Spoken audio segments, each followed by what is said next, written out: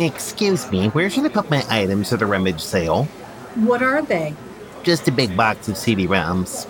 Specifically AOL free trial discs. Oh, that would go with the clutter someone might find interesting section near the secondhand IBM 650. You can just set your box next to Rear Admiral Hopper's box of nanoseconds. What charity is this for, anyway? It's called Feed the Hungry Unicorns. Don't worry, I checked it all out. It definitely isn't a scheme by the unicorn to get more food.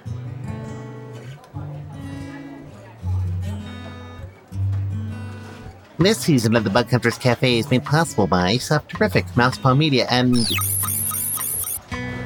I don't think it understands me. See, I told you that old electronic translator wouldn't work.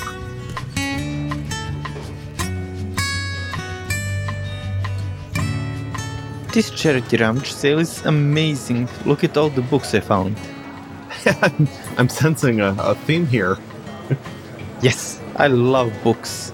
Well, yeah, besides that, the books you have there are all about front end. Aren't they all going to be out of date by now? I mean, they were published in, what, the last 3 days? Not this one. It was printed 2 years from now. 2 years from now? You know you're not going to be able to get that through the portals, right? Oh yeah, I forgot. I know, we can talk to Cecelia Martinez.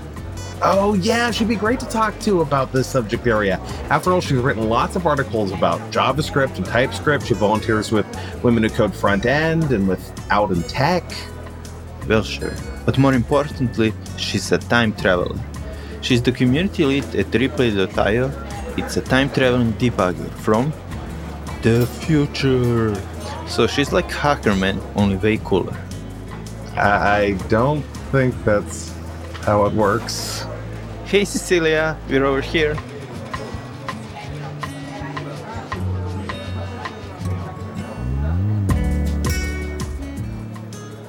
Hey, nice to see you. I found this great book on JavaScript framework that won't be vetted for 3 more years. How can I get this through the causality filter on the portals? Well, I think with JavaScript, even if it hasn't been invented for 3 years, there's probably somebody out there who's trying to use it anyway. So I think there may be some wiggle room because I've seen a lot of unique implementations for JavaScript front end. So we can see, you may have some luck with that. Yeah, considering how quickly JavaScript changes, I'm worried that this book is already outdated. Yeah. Is it specific to any particular framework, or is it just vanilla JavaScript, as they call it? Ooh, vanilla. That sounds like something tasty I might want to order. Well, actually, that reminds me then, can I get you anything to drink? The coffee's on Sopterific and Mousepaw Media. They're sponsoring the talks. Oh, yeah, then absolutely. Yeah, so vanilla sounds good, but I think I like to kind of dabble into a lot of different things. Let's do vanilla. Let's add some hazelnut and some cinnamon in there also. Just get all the flavors. I don't discriminate on flavors or frameworks. So that sounds good. You know, hey, if you look at the back of your book here, Bojan, they actually call the framework hazelnut. Interesting. Ooh, yeah, I want that. I'll get your order there, Cecelia. And do you want the usual? Would you like some hazelnut added there, Bojan? Yes. All right, I'll get your usual with hazelnut. Well, Cecelia, when I started working with programming, I had to do a little bit of front-end programming. And that was super scary for me because there were event loops, bunch of callbacks, we didn't have debuggers, we only had vanilla JavaScript and jQuery. And that experience left me a bit traumatized. And what's weirder, all 3 of my siblings are front-end developers. So I feel like I did something wrong there.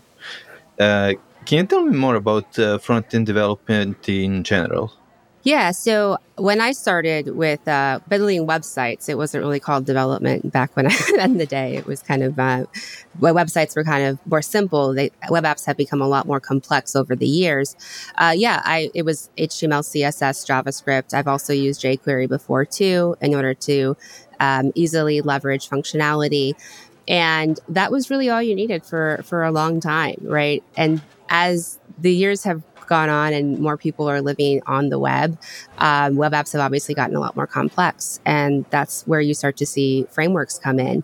And so as a front-end developer, I use a lot of different frameworks, but underneath the hood, they're all JavaScript. So understanding not only the intricacies of the abstraction that you're using, but the underlying JavaScript can be a fun adventure, especially if you kind of work across different frameworks and everything. So it sounds like maybe it runs in your family, front-end development. I would say it requires some flexibility and creativity and a high tolerance for trial and error, especially when things don't go as planned. So, yeah, for me, that was the strangest thing about JavaScript. In Python, if it works, it works. In JavaScript, if it works at that resolution, on that browser, on your machine. How do you make sure that everybody is having the same experience? Yeah, so that's tricky, and a lot of times people don't, right? And so I kind of talk about how JavaScript is a little bit like the Wild West. So when my very first software development position, I actually was working with C# and .NET, and then an Angular JS on top of that. And so kind of going back and forth between C# and then JavaScript, you can get away with a lot in JavaScript, but sometimes you need boundaries because you can do too many things. You may not always do the right things. And having a seamless experience for all users is something that is really challenging and a lot of frameworks try to accomplish, but it can be tricky. I mean, one of the things that I have done as well is I worked in testing. So I was at a company called Cypress, which does software testing framework for web applications. And cross-browser testing was a really big aspect because it may work in one browser, but not another, or it may work in a web viewport, but not a mobile viewport. And then all the CSS starts to break down. And so essentially trying to, have reusable components that will work across different browsers and different viewports is something that front-end developers specifically struggle with for sure. And testing can help with that, but, there's bugs do get out there for sure. Hey, I've got your orders here. Here's your usual Bojan with hazelnut, and then they had a future framework frappe. So I hope that'll work. Perfect. It's exactly what you were hoping for. Vanilla, hazelnut, cinnamon, with just a sprinkle of TypeScript in there. So I have no idea what TypeScript tastes like, but I mean, it's is it any good? Yeah, it tastes like sweet boundaries. So it adds just enough rigidity to otherwise a little bit of a chaotic drink, I think. So okay, yeah, that's good. So I guess it's a bit of an emulsifier then. Yeah, absolutely. It just kind of blends everything together and helps it go down a little smoother. So. Yeah, I've played around with. I have a love-hate relationship with JavaScript. I hate reading it. I love to hate it, but I love writing it because it's so filled. I have a weird addiction to undefined behavior. I really enjoy debugging undefined behavior and then writing things around to avoid undefined behavior. And JavaScript is undefined. Well, I've made this somewhat uncharitable comment before that JavaScript is just controlled undefined behavior. At least the original. I think it's getting better. But how do you, especially coming from languages that actually behave according to the laws of physics, how do you get used to JavaScript and work with it without losing your mind? Yeah, so one of the things earlier this year, actually, I saw a talk by Jen Creighton, and she talked basically, it was about debugging async JavaScript specifically, which is one of the complexities that you have to deal with JavaScript. And one of the things that she talked about is how you don't know what you know until you know it. So you don't know something until you know it. And I think that JavaScript is a lot like that. There's just some quirks that are built in, and until you encounter it in the wild, then you just aren't really going to know it. So to get around that, I found that if you approach issues with a good process and you know how to use your tools right, then when you think something's going to do something and it does not do that, then you're at least better equipped to start figuring out why before you get to the point where you just know everything, which is never. So, especially with JavaScript. So what is that process? At least for you, what is that good process? Yeah, so it may vary depending on the developer. So one of the things that I've done is actually I've talked to a lot of developers about their debugging process. Well, I didn't know at first that I was talking to them about their process. I just started by having them walk me through how they debug and asking them how they approached it. And over time, started to kind of pull some patterns out from what they were doing. And it's honestly with the developers who have a good process and who tend to have more fun debugging or debugging issues, or at least are able to be a little bit more efficient with it. It's because they're approaching it with a little bit more of a scientific process. The first step, though, is knowing what's wrong. And in order to know what's wrong, you have to know what right looks like. And so understanding your application and what it's supposed to do is typically a first step. So that requires some familiarity with the code base and kind of what your application is supposed to do. Beyond that, it feels a little bit like the scientific method, right? You may have a hypothesis or two, but you don't want to get too stuck to it. Reducing the scope as much as possible. So I like to think about how in front end, because it becomes so complex, if you click a button, right, like an add to cart button on a shopping cart site, and the quantity does not increase, nothing shows up in your cart. There are so many steps that are happening where something could have gone wrong. It could be that you're not emitting the event from the button up to the framework. Something's gone wrong with the dispatch into your state management. It could be that the API call that went out to check and see if there was quantity and didn't return the right response. There's so many different things that could have gone wrong. And so isolating the problem and reducing the scope as much as possible so the problem becomes smaller to solve. And then using your tools to just trace back through the code execution. If you can throw some time travel in there, even better. But I started to see this pattern emerge with people who would walk me through their debugging process, where it was a very intentional approach and not kind of just trying a bunch of things and seeing what sticks, which is what I tended to do a lot of times when I first started debugging. So. Yeah, you mentioned a time-traveling debugger, and Bojan mentioned that too. I mean, I see you have a temporal displacement device on your wrist there, which, cheap and nasty time travel, but hey, it works. But, so how does someone who doesn't have that type of technology do this time-traveling debugging? Yeah, so, you don't have to be a time traveler to time travel debug. You can use specific tools that will help you do it. I know, I'm a little bit more maybe of an advanced user of time travel for debugging. But essentially, when we talk about time travel debugging, you're going back in time to when the bug actually occurred and rerunning through the code execution to see what happened. And so if you think about a time traveler versus an archaeologist, normally, when you're debugging, you're an archaeologist. You may have artifacts, you may have some logs, you may have, some stone tablets with some output chiseled on it that you have to piece together to try and figure out what happened, versus actually going back in time and watching the event unfold in front of you. And that's what time travel debugging is. It's using tools that allow you to essentially record what happened to be able to go back and replay it and revisit it and step through that moment in time. So does this mean I can be called Indiana Jones of programming?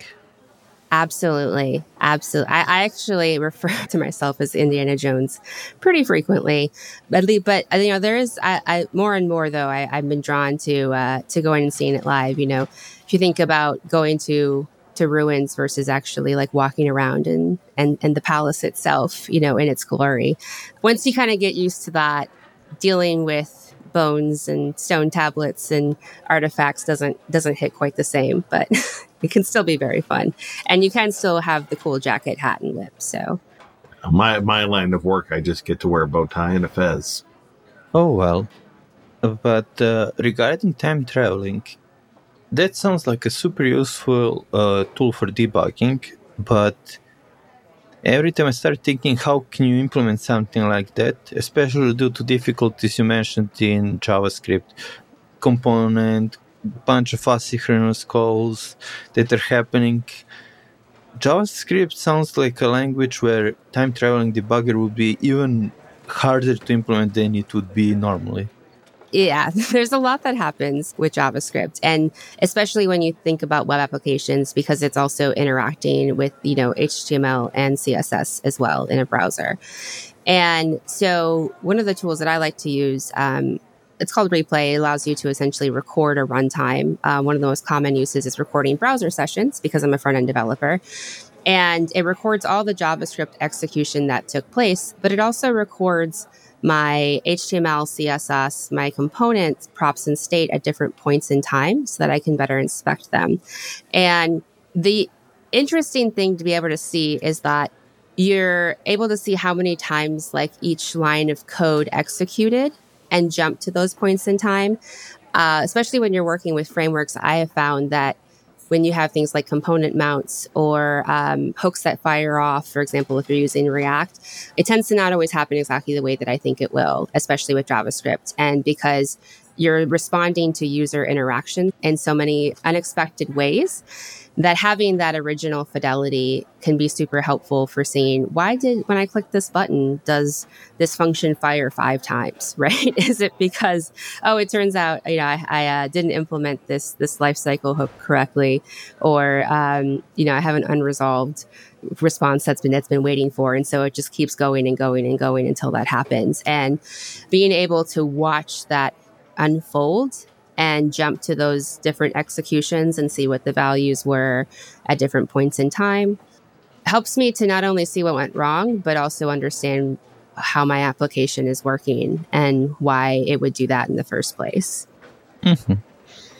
That sounds quite interesting. Also, I heard a lot of talk about TypeScript. Can you tell me more about it? How did it happen? Why did it happen? What's the deal there? Yeah, I'm not sure necessarily too much on the history of it. I have seen, for me, the first time that I used TypeScript, it felt like a breath of fresh air, because I was in a very unfamiliar code base. I was trying to add an implementation to an existing application, and I had to do it as quickly as possible. And the code base fortunately had TypeScript. And because everything was typed, it's almost like self-documenting in the way, because usually when I look at JavaScript applications, you could look at 10 different applications and it may look like 10 different languages because there's so many different ways to implement, and there's not a set standard.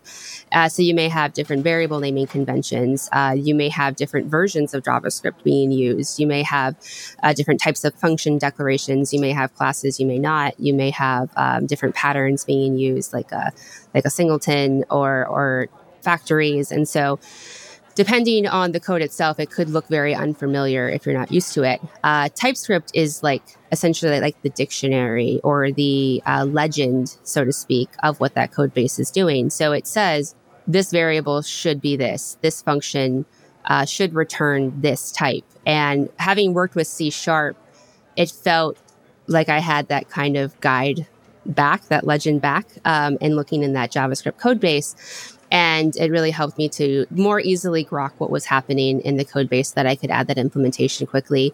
The other thing that it helped with was it helped me feel more confident that my code would actually work, because I had spent all the time fixing the TypeScript compile errors before I actually started my pull requests and ran the end-to-end tests. So even before I got to the testing phase, I had spent so much time fixing all the TypeScript errors that I felt more confident that my implementation was actually going to work when I ran the tests against it, and eventually when I, merged it into production. So it felt like some really nice guardrails, but then also some nice documentation. I think that's the purpose that it served for a lot of developers, is just making JavaScript easier to understand and increasing the confidence that you have when you write it.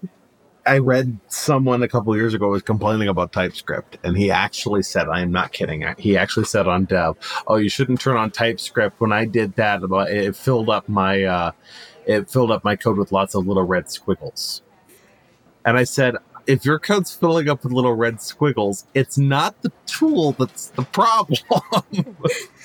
Yeah. But I think some people may be afraid of TypeScript because they think, well, this is throwing away the dynamic typing of JavaScript. What would you say to such a person who is afraid of that? Yeah. So, I think to your example there, right? Like to me, error messages are a gift because if I get an error message, I'd rather the error occur on my machine than my end user's machine. Because if it occurs on the end user's machine, number one, it's going to be harder to debug because I'm not on their machine. And number two, they're going to have a bad experience. And so I would much rather catch all of those as early as possible, even if it feels like it's slowing down the developer velocity. But in terms of the dynamic aspect of JavaScript, TypeScript allows you to handle for those situations. But I think it just requires you to be more decisive around your implementation and think more specifically around what your application is actually supposed to do. I think with JavaScript, it's there's so many different ways to do things, and you may have multiple developers in the same project who would implement things in different ways. And with those safeguards in place, you can still be dynamic. You can still say, okay, we can have multiple types that may return this. There's union types. You can even use logic to determine what type of what type it may need to return, depending on what's happening inside the function. But you do have to think through that in advance, which I think is where people don't like to do that. They like to just get it working and then call it a day. And so it requires a little bit more forethought. But I think at the end of the day, you end up spending less time debugging, and then your users don't have to encounter those bugs. And, I think that's what some people like to build, just to build and enjoy that process. I think thinking about who's actually going to end up using what you're building, TypeScript forces you to do that a little bit more. Well, and I guess not to sound I don't want to sound gatekeepery, but I guess that's what separates out the coder from what was historically pejoratively called the script kiddie. Because the script kiddie just wants to produce something, and they like the feeling of being magical. They like the feeling of just being able to type words on the screen and make it do something, whereas the developer wants to do it right. And I say this because I've heard some JavaScript developers complain, I don't like other languages because JavaScript's magical. It just figures out what I want. It's well, it's not magical. It's trying to infer what you want, but it's in that inference is some danger. You get some of this with Python too, because this reminds me of Python type hints. And same story, you can provide a type hint in Python where you say this thing is not, and then a type, you can say something like, oh, this is supposed to be an iterable, or this is supposed to be a collection, or this is supposed to be, something numeric. And you're able to describe the types in terms of their expected behavior. But like you said, you still have to kind of think about that. And I see a lot of, I guess, very beginning developers who don't like having to do that thought. They prefer the feeling of being magicians, I guess. Yeah. And there's space for both of it. I think when you are learning, it is fun to, again, if maybe you haven't been exposed to that magic of I wrote something and something happened because of it, there can definitely be a place for that. It's when you start to think about what am I building and who is it for, that you want to be a little bit more intentional. I think a lot of it's just the intention, right? If I'm just building something that I'm personally going to use that are just for fun, or if I just want to try out a new implementation or a new pattern, or I just have an idea and want to sketch it out and see if it'll work, then yeah, just throw together get that initial thing working, put the rubber bands on there and get it running.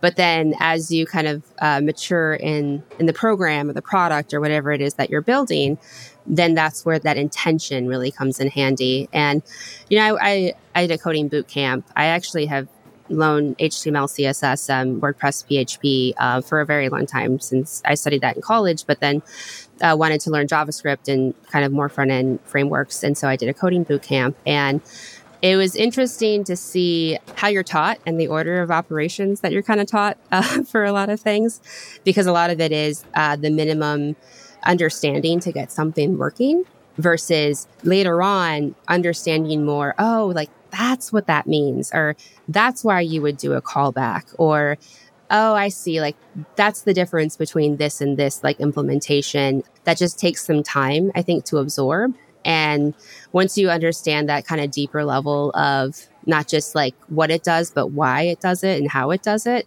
that you can be more intentional in making those decisions. Because I think initially you're just like, I know one or two ways to get it working, and that's what I've always done. And once you start to identify the patterns underneath the hood, then you are more equipped to kind of choose the best one for whatever the job is. So yeah, it's interesting. I've seen a lot of different code bases. So at Cypress, I help people implement Cypress into their projects. So you see a lot of code bases. I advise them on how to test it, how to set up their approach to testing their applications. And then I've also done a lot of debugging of applications. At helping people kind of understand what was going wrong in their applications. And so I've seen a lot of code bases, and there's a lot of different ways to do things. And over time, you start to see that certain patterns can lead to certain types of bugs. And there's a lot of bugs that will crop up with that kind of tend to coincide with certain implementations or patterns. And that really helps to kind of reinforce the importance of doing things the right way for what you're building.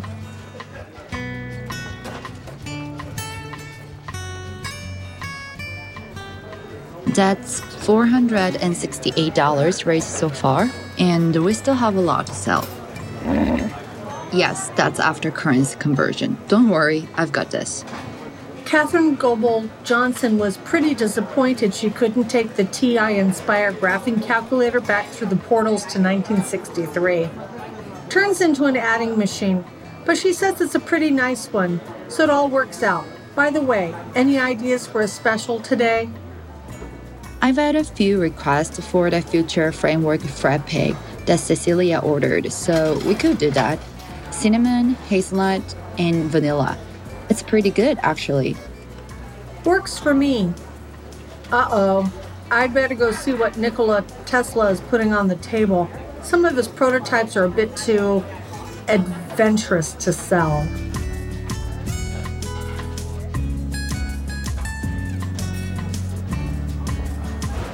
You mentioned patterns. Can you tell me more about which patterns to avoid? What's the most dangerous kind out there?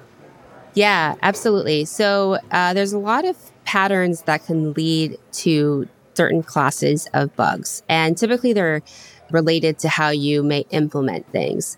So I work with JavaScript frameworks in particular, and some of the patterns are specific to frameworks.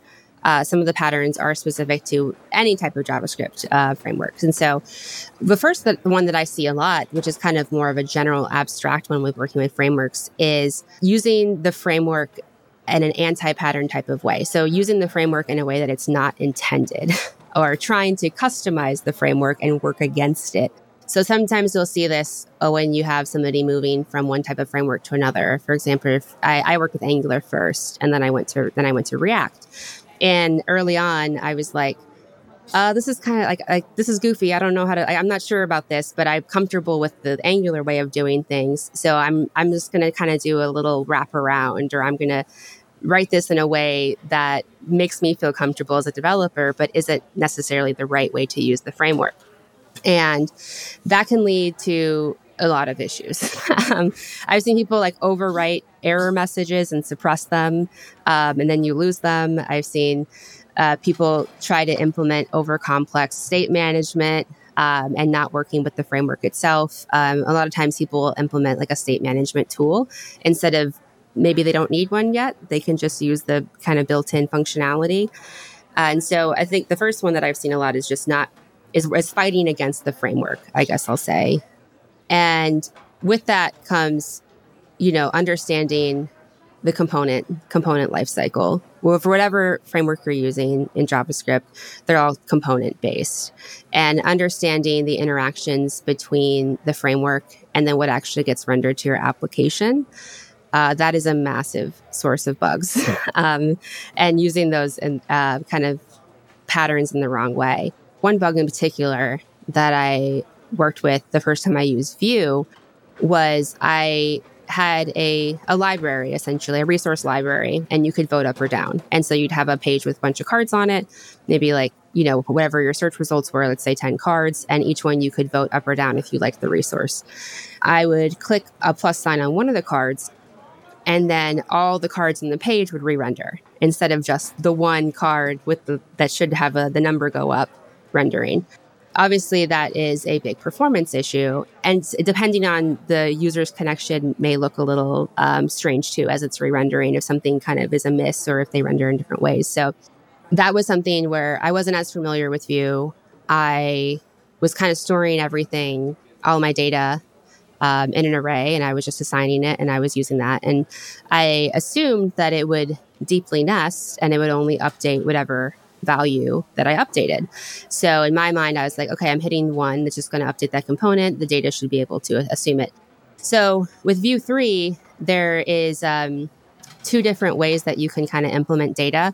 There's refs and reactives. And again, kind of was going from previously I was using a state management store, and now I was trying to kind of use the Vue implementation itself. And I was using the wrong one, basically. I don't remember which exactly. I was using a ref instead of a reactive or a reactive instead of a ref. But so the data was not deeply nested for the reactivity. So anytime any one value in the entire array updated, it updated the entire array and everything re-rendered. It triggered a component re-render for everything on the page. So me kind of just not necessarily understanding how the component lifecycle worked for that framework and not using the right framework API for the job is what caused a performance issue there. That's quite amazing. I had a similar approach because originally in ways down the long time ago, I was a Java developer, and when I switched to Python, not having a typed language was super difficult to me. So I started writing the code in Java way of thinking, basically a bunch of validation code, and my code was ugly. It looked like overbloated Java code. That was, I think, Java 1.5, something like that, so super old stuff.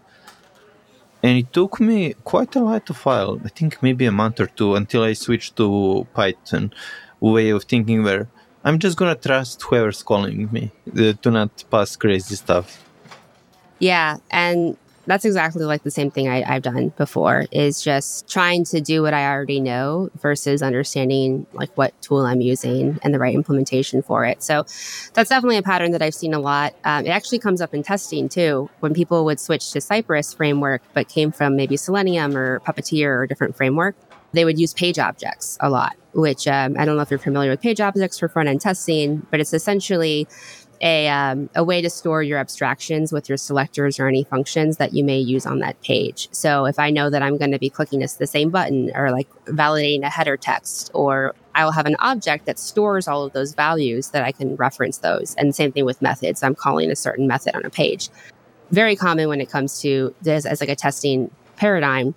But Cypress is a different type of framework, and you don't really need page objects. You can just write it as a chain, and it'll continuously research for the element if it can't find it. And so essentially, we would see people writing all these very complex page objects, and then I'd go in and say, you did not need to do that. And it's actually more difficult because now you have to maintain all those objects that you don't need to. And you're more likely to experience flake if something has been updated that does not reflect the page object. And so you see it with any kind of framework or language or even testing tool, right, is trying to use it in a way that isn't inherent to the tool itself. And so that's definitely a big pattern that I see a lot in working with front-end developers. You mentioned that about switching test frameworks. And I mean, I'm working in Python right now, and I often will be using PyTest for writing tests in Python projects. But then for this one, I'm using Hypothesis, which is a very different way of thinking. And yeah, it's the same sort of thing. It's very easy in Hypothesis to just sit down and write specific examples all over the place. And it's a shift in thinking to writing instead, like, this is kind of the bound of what I consider to be acceptable testing values. And you want to make that as broad as possible, and then just trusting Hypothesis to generate good test data given these strategies. So you're not specifying data, you're specifying strategies, and it's a very different way of thinking.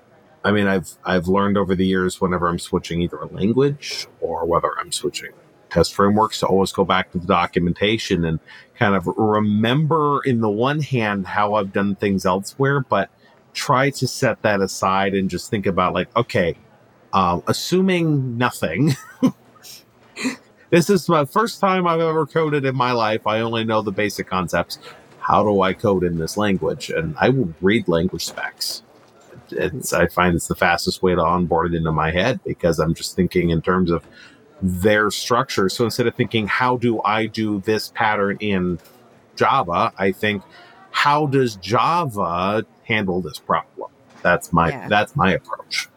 And that's actually what has helped me a lot with debugging. So hypothesis sounds really cool. I want to check that out because I think that sounds like a little bit of maybe a battle between deterministic and non-deterministic testing. And that's really interesting because deterministic testing is kind of what they've talked about for a long time. But now we're getting into more non-deterministic dynamic based on like data models and being able to extrapolate from that what types of things you may need to test. And I think that's the future. You know, I'm curious to time travel and see what that ends up looking like. But when you talk about learning the actual language spec, that has helped me a lot with debugging. One of the things that I have done is actually record my browser session, which using that replay tool records every single thing that's happening, including how the framework is interpreting your code and then showing it on the browser itself. So, for example, if I have a bug in my React and I record the browser, I can actually inspect the React code too and what it's doing. So if there's something where it's like for that view example, the same thing happens in React all the time. I've had a bug where it was use effect, which is it's a lifecycle hook that whenever that will fire based like on the initial component, but then also if any values change, it'll fire again. It'll call a function typically. It can be used a lot of different ways. It can be used a lot of wrong ways, and so I was trying to understand why and when it was firing and what the values were at different times.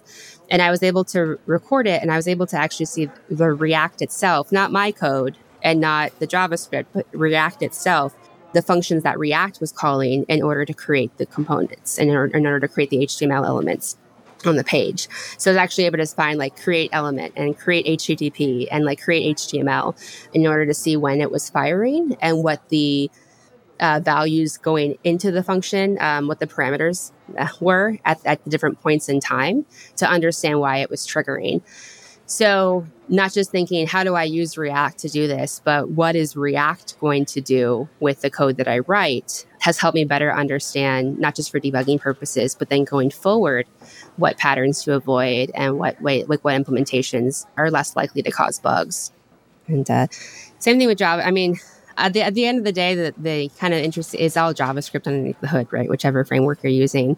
And so then you're beholden to JavaScript and its quirks. I think we've all seen that implementation or the blog post into, oh gosh, I can't remember, but it's like something is greater than 0 and then something equals 0, but then they're not equal to each other just because of the way that JavaScript like determines what's equality and what's not. Or maybe it's like null does not equal 0 in some cases, but it's greater than 0. I can't remember off the top of my head now, but it's something very quirky. And it just has to do with the actual JavaScript implementation of how it evaluates equality, basically. On that note, what do you think about WebAssembly? Is it going to change how frameworks and JavaScript languages work? Yeah, I mean, I think that it's really exciting. Everyone that I've talked to that uses it is really excited about it. I think that there's always going to be, new things that kind of have implementations, and there's new technologies that can definitely make things better. I think what you tend to see is when something new comes out, there's this period of time where it's what's the best way to use this and how can we transition to this, and a little bit of understanding of like what the paradigm shift may be. And there can be a little bit of like a user behavior, developer behavior friction, and kind of understanding what that will look like. I think, going back to TypeScript, that was a good example of initially a lot of resistance seeing it used more and more, starting to better understand how to implement it and what limitations are, and then seeing it improve over time. And I think we're at the point now where I think there's a lot of excitement. And I think once we continue to see more implementations of it, we'll better understand some of the limitations and then can make improvements there and see more onboarding to that tooling versus like kind of what people are doing now. But I think it'll be interesting, but I also am I think we probably just like beginning to understand what some of the limitations and best practices for implementing are going to be to understand the full impact of what it'll be. Well, and might as well ask you too, what is WebAssembly? Because I hear a lot about it and people have a lot of ideas. And one of the most pervasive ideas about it seems to be that it's some sort of JavaScript transpiler. What is it? Yeah. So essentially it removes some of the layers between the code itself and the environment that you're running, and it reduces some of the levels of abstraction.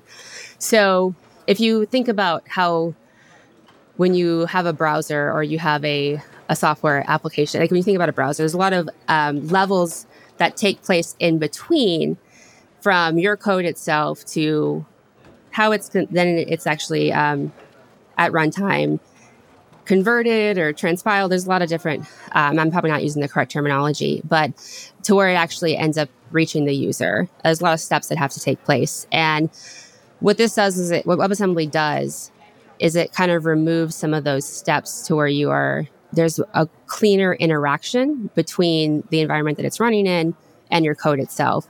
If you think about like graphics and like animations, I think that's something where being able to tap more into the environment that the machine that the application is running on and converse more directly with the hardware or those processors in order to reduce some of those levels of abstraction. You see performance improvements, you see efficiencies there. And that is what WebAssembly is essentially aiming to do, from my understanding, and from people that have used it and have talked about it before and some of the implementations that I've seen. I'd be curious, too, to kind of know if you've worked with it or some of the impressions that you've had so far, too. I haven't touched it at all. I rarely work in the web space. And if I am, I'm usually in HTML, CSS, and a small amount of vanilla JavaScript. I do remember, speaking of kind of the mayfly mentality of the space, and you mentioned how people get excited and they adopt things like really early on. And I remember when HTML5 first came out. Actually, it hadn't even come out yet. It was still classified as alpha by W3C. And people were trying to build desktop applications in it. And they were saying, don't do this. It's not ready. And no one was listening. But we see that with, and then those same people moved on from the HTML5 obsession to the beginnings of the 10,795 and a half JavaScript frameworks that we have in existence right now. How does one keep from getting sucked into the hype cycle?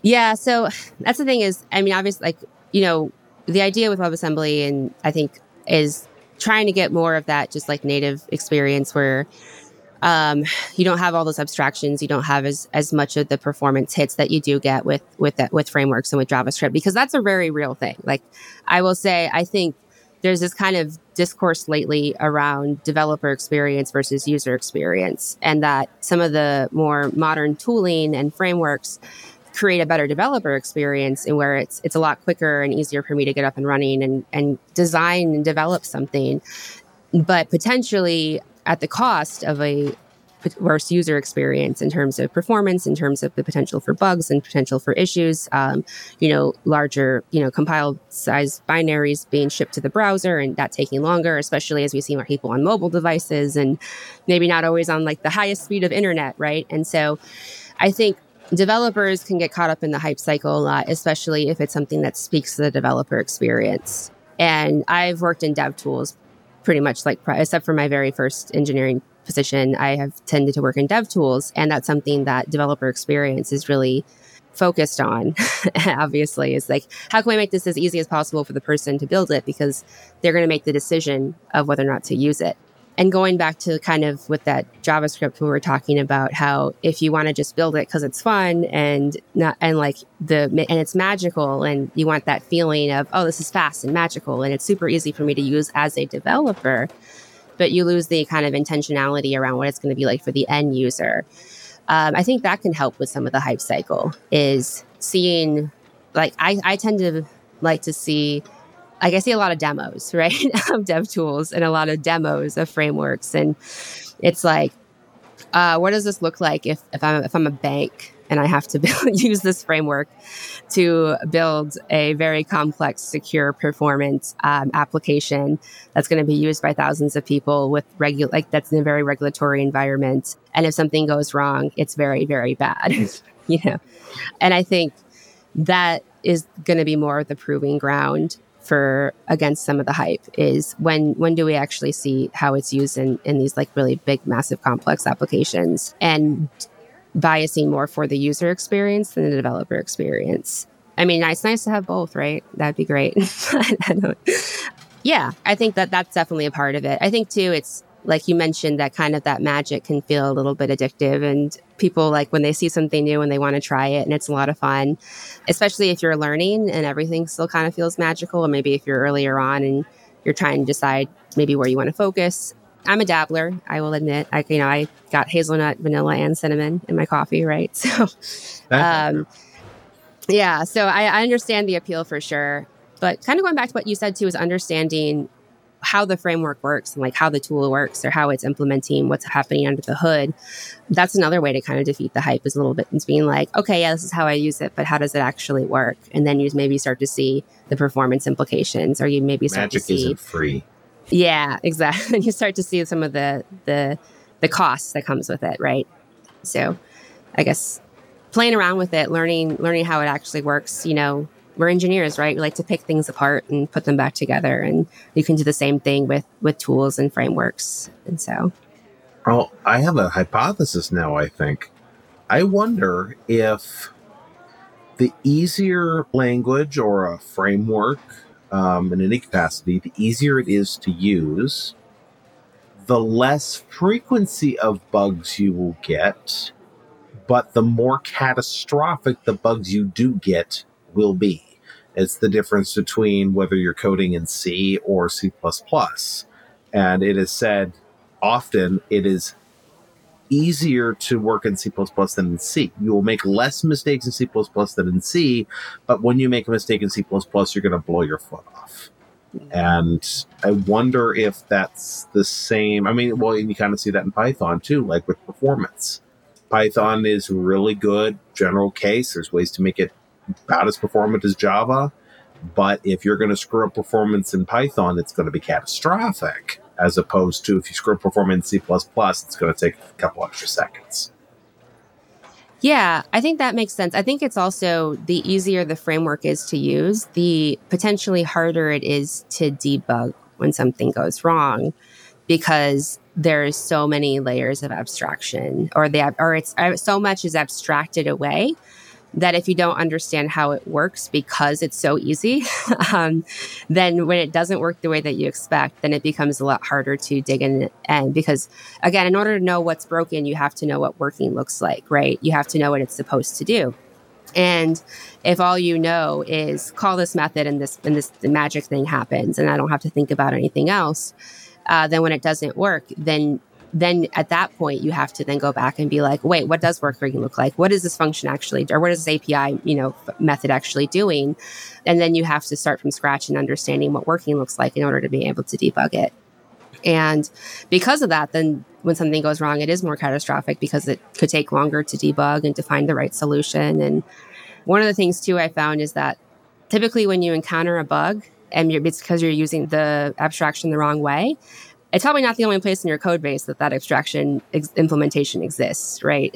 So sometimes I'll find a bug and I'll be like, wait a second, are we doing this for every single section of our app? And then I go and I look and I'm like, yep.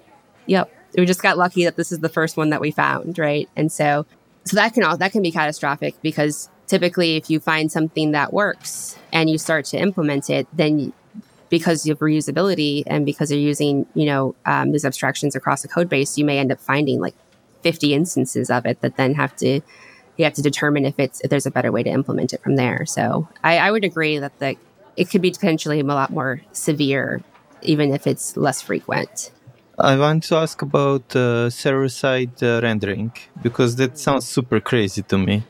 Yeah, so it's funny to me, like server-side rendering, because like I mentioned, like back in the day, that's just like what it all was. It was just like server-side rendering. That's what you do. You just make a call to that page, and then the server gives you the data for the page. It sends it back, and that's what shows up. So I've worked a lot with Next.js, which is a React meta framework. So a framework on top of a framework, or frameworkception, Next.js, and also with Nuxt, which is a Vue meta framework. And they both kind of offer functionality for server-side rendering, also for static site generation. I've used Nuxt more for static site generation, and then I've used Next more for server-side rendering. And yeah, I think it definitely can be a little bit easier to implement. It can be more performant because you're not having as much happening client side in terms of having to like store a lot of data. I will say though, it actually is funny because I ran into a bug with server-side rendering in Next, and it was harder to debug because it was happening on the server and not in the browser. So there's a function called like get server-side props, where essentially when it goes to render the page, you have like props that it grabs, and that's how it determines what to actually then serve from the server to the front end. And there was something failing with the API call there that was happening. And because it was happening server side, I couldn't use all like the familiar browser debugging tools that I'm used to try and figure out what was going wrong. Because normally in a React app, like everything is happening in the client, and I can inspect and I can record and I can do my like logging and everything with my time travel tools. But because it was happening on the server, I lost a lot of visibility into what was happening. So I was still able to debug it. I just had to shift what tools that I used because of where it was coming from. And so that was kind of an interesting scenario that I ran into, where I felt like I had gotten so used to everything happening in the browser, and I had gotten so used to that pattern that when it shifted, again, it's for a better user experience and maybe a little bit worse of a developer experience because it became harder to debug because that was abstracted away. So I want to ask, you talked about some bugs, but I always like to ask this question anyway. What is one of the weirdest bugs you've ever encountered? Oh, I don't know if it's weird, but I would say the bugs for me that have probably been the most frustrating are accidental mutation. When I change something that I did not mean to change, which can happen a lot. I think from what I understand, it happens a lot more in JavaScript. I think there's probably a lot of protections around that, maybe in other languages, but Python's got it too, pretty frequently. Okay. I haven't done much with Python, but that is something where I would say some of the ones that were the hardest to pin down, and understanding when that mutation occurred, because again, if there's 30 things that may happen when I click a button, right? Understanding, well, what was it that mutated? When did that happen? And what did it mutate from and to? And then first, even understanding that's even what happened. And so those are some of I would say weird in terms of just really tricky to pin down. And also one of those, you don't know it until you know it things. And in understanding the JavaScript and how it handles certain methods will mutate, certain methods won't, and kind of just memorizing what those are. That kind of goes to that weird in the terms of it's just the language doesn't do what you expect it to sometimes. The built-in APIs don't do what you expect them to do sometimes. And you don't know it until you know it. And then because it's mutating, that's going to be the hardest to track down. And then one other one, this isn't actually my bug, but I worked with somebody on it and I wrote a blog post about it, but it was a bug within TypeScript itself.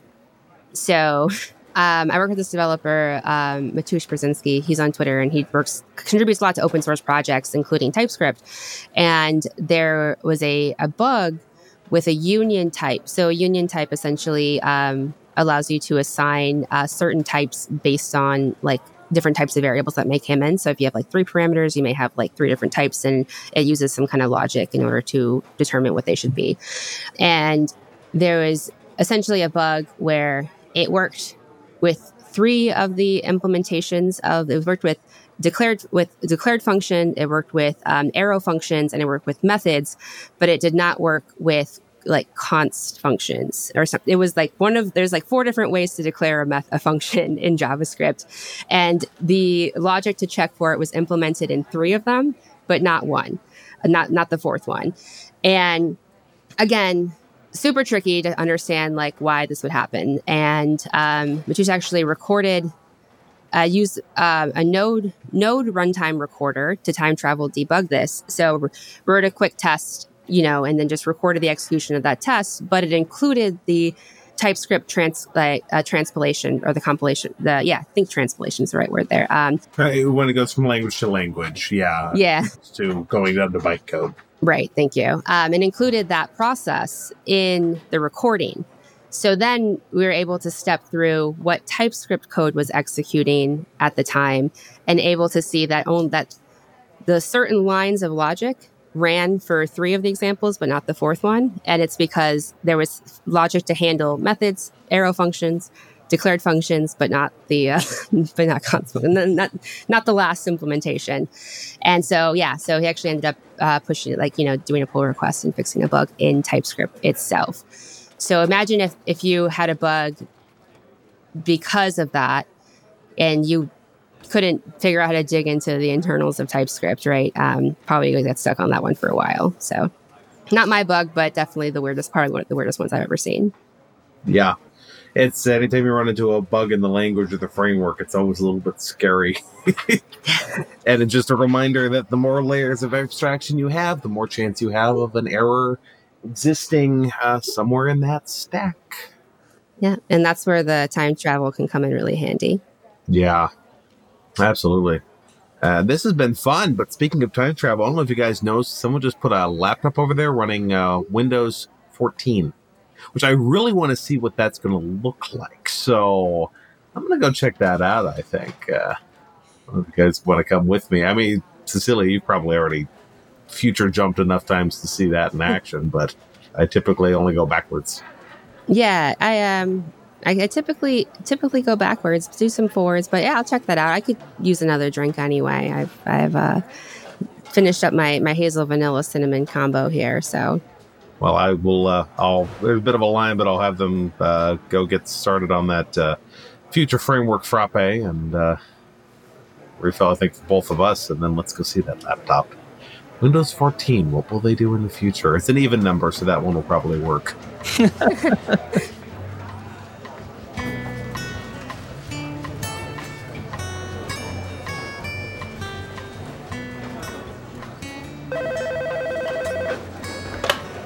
Bug Hunters Cafe, Jess speaking.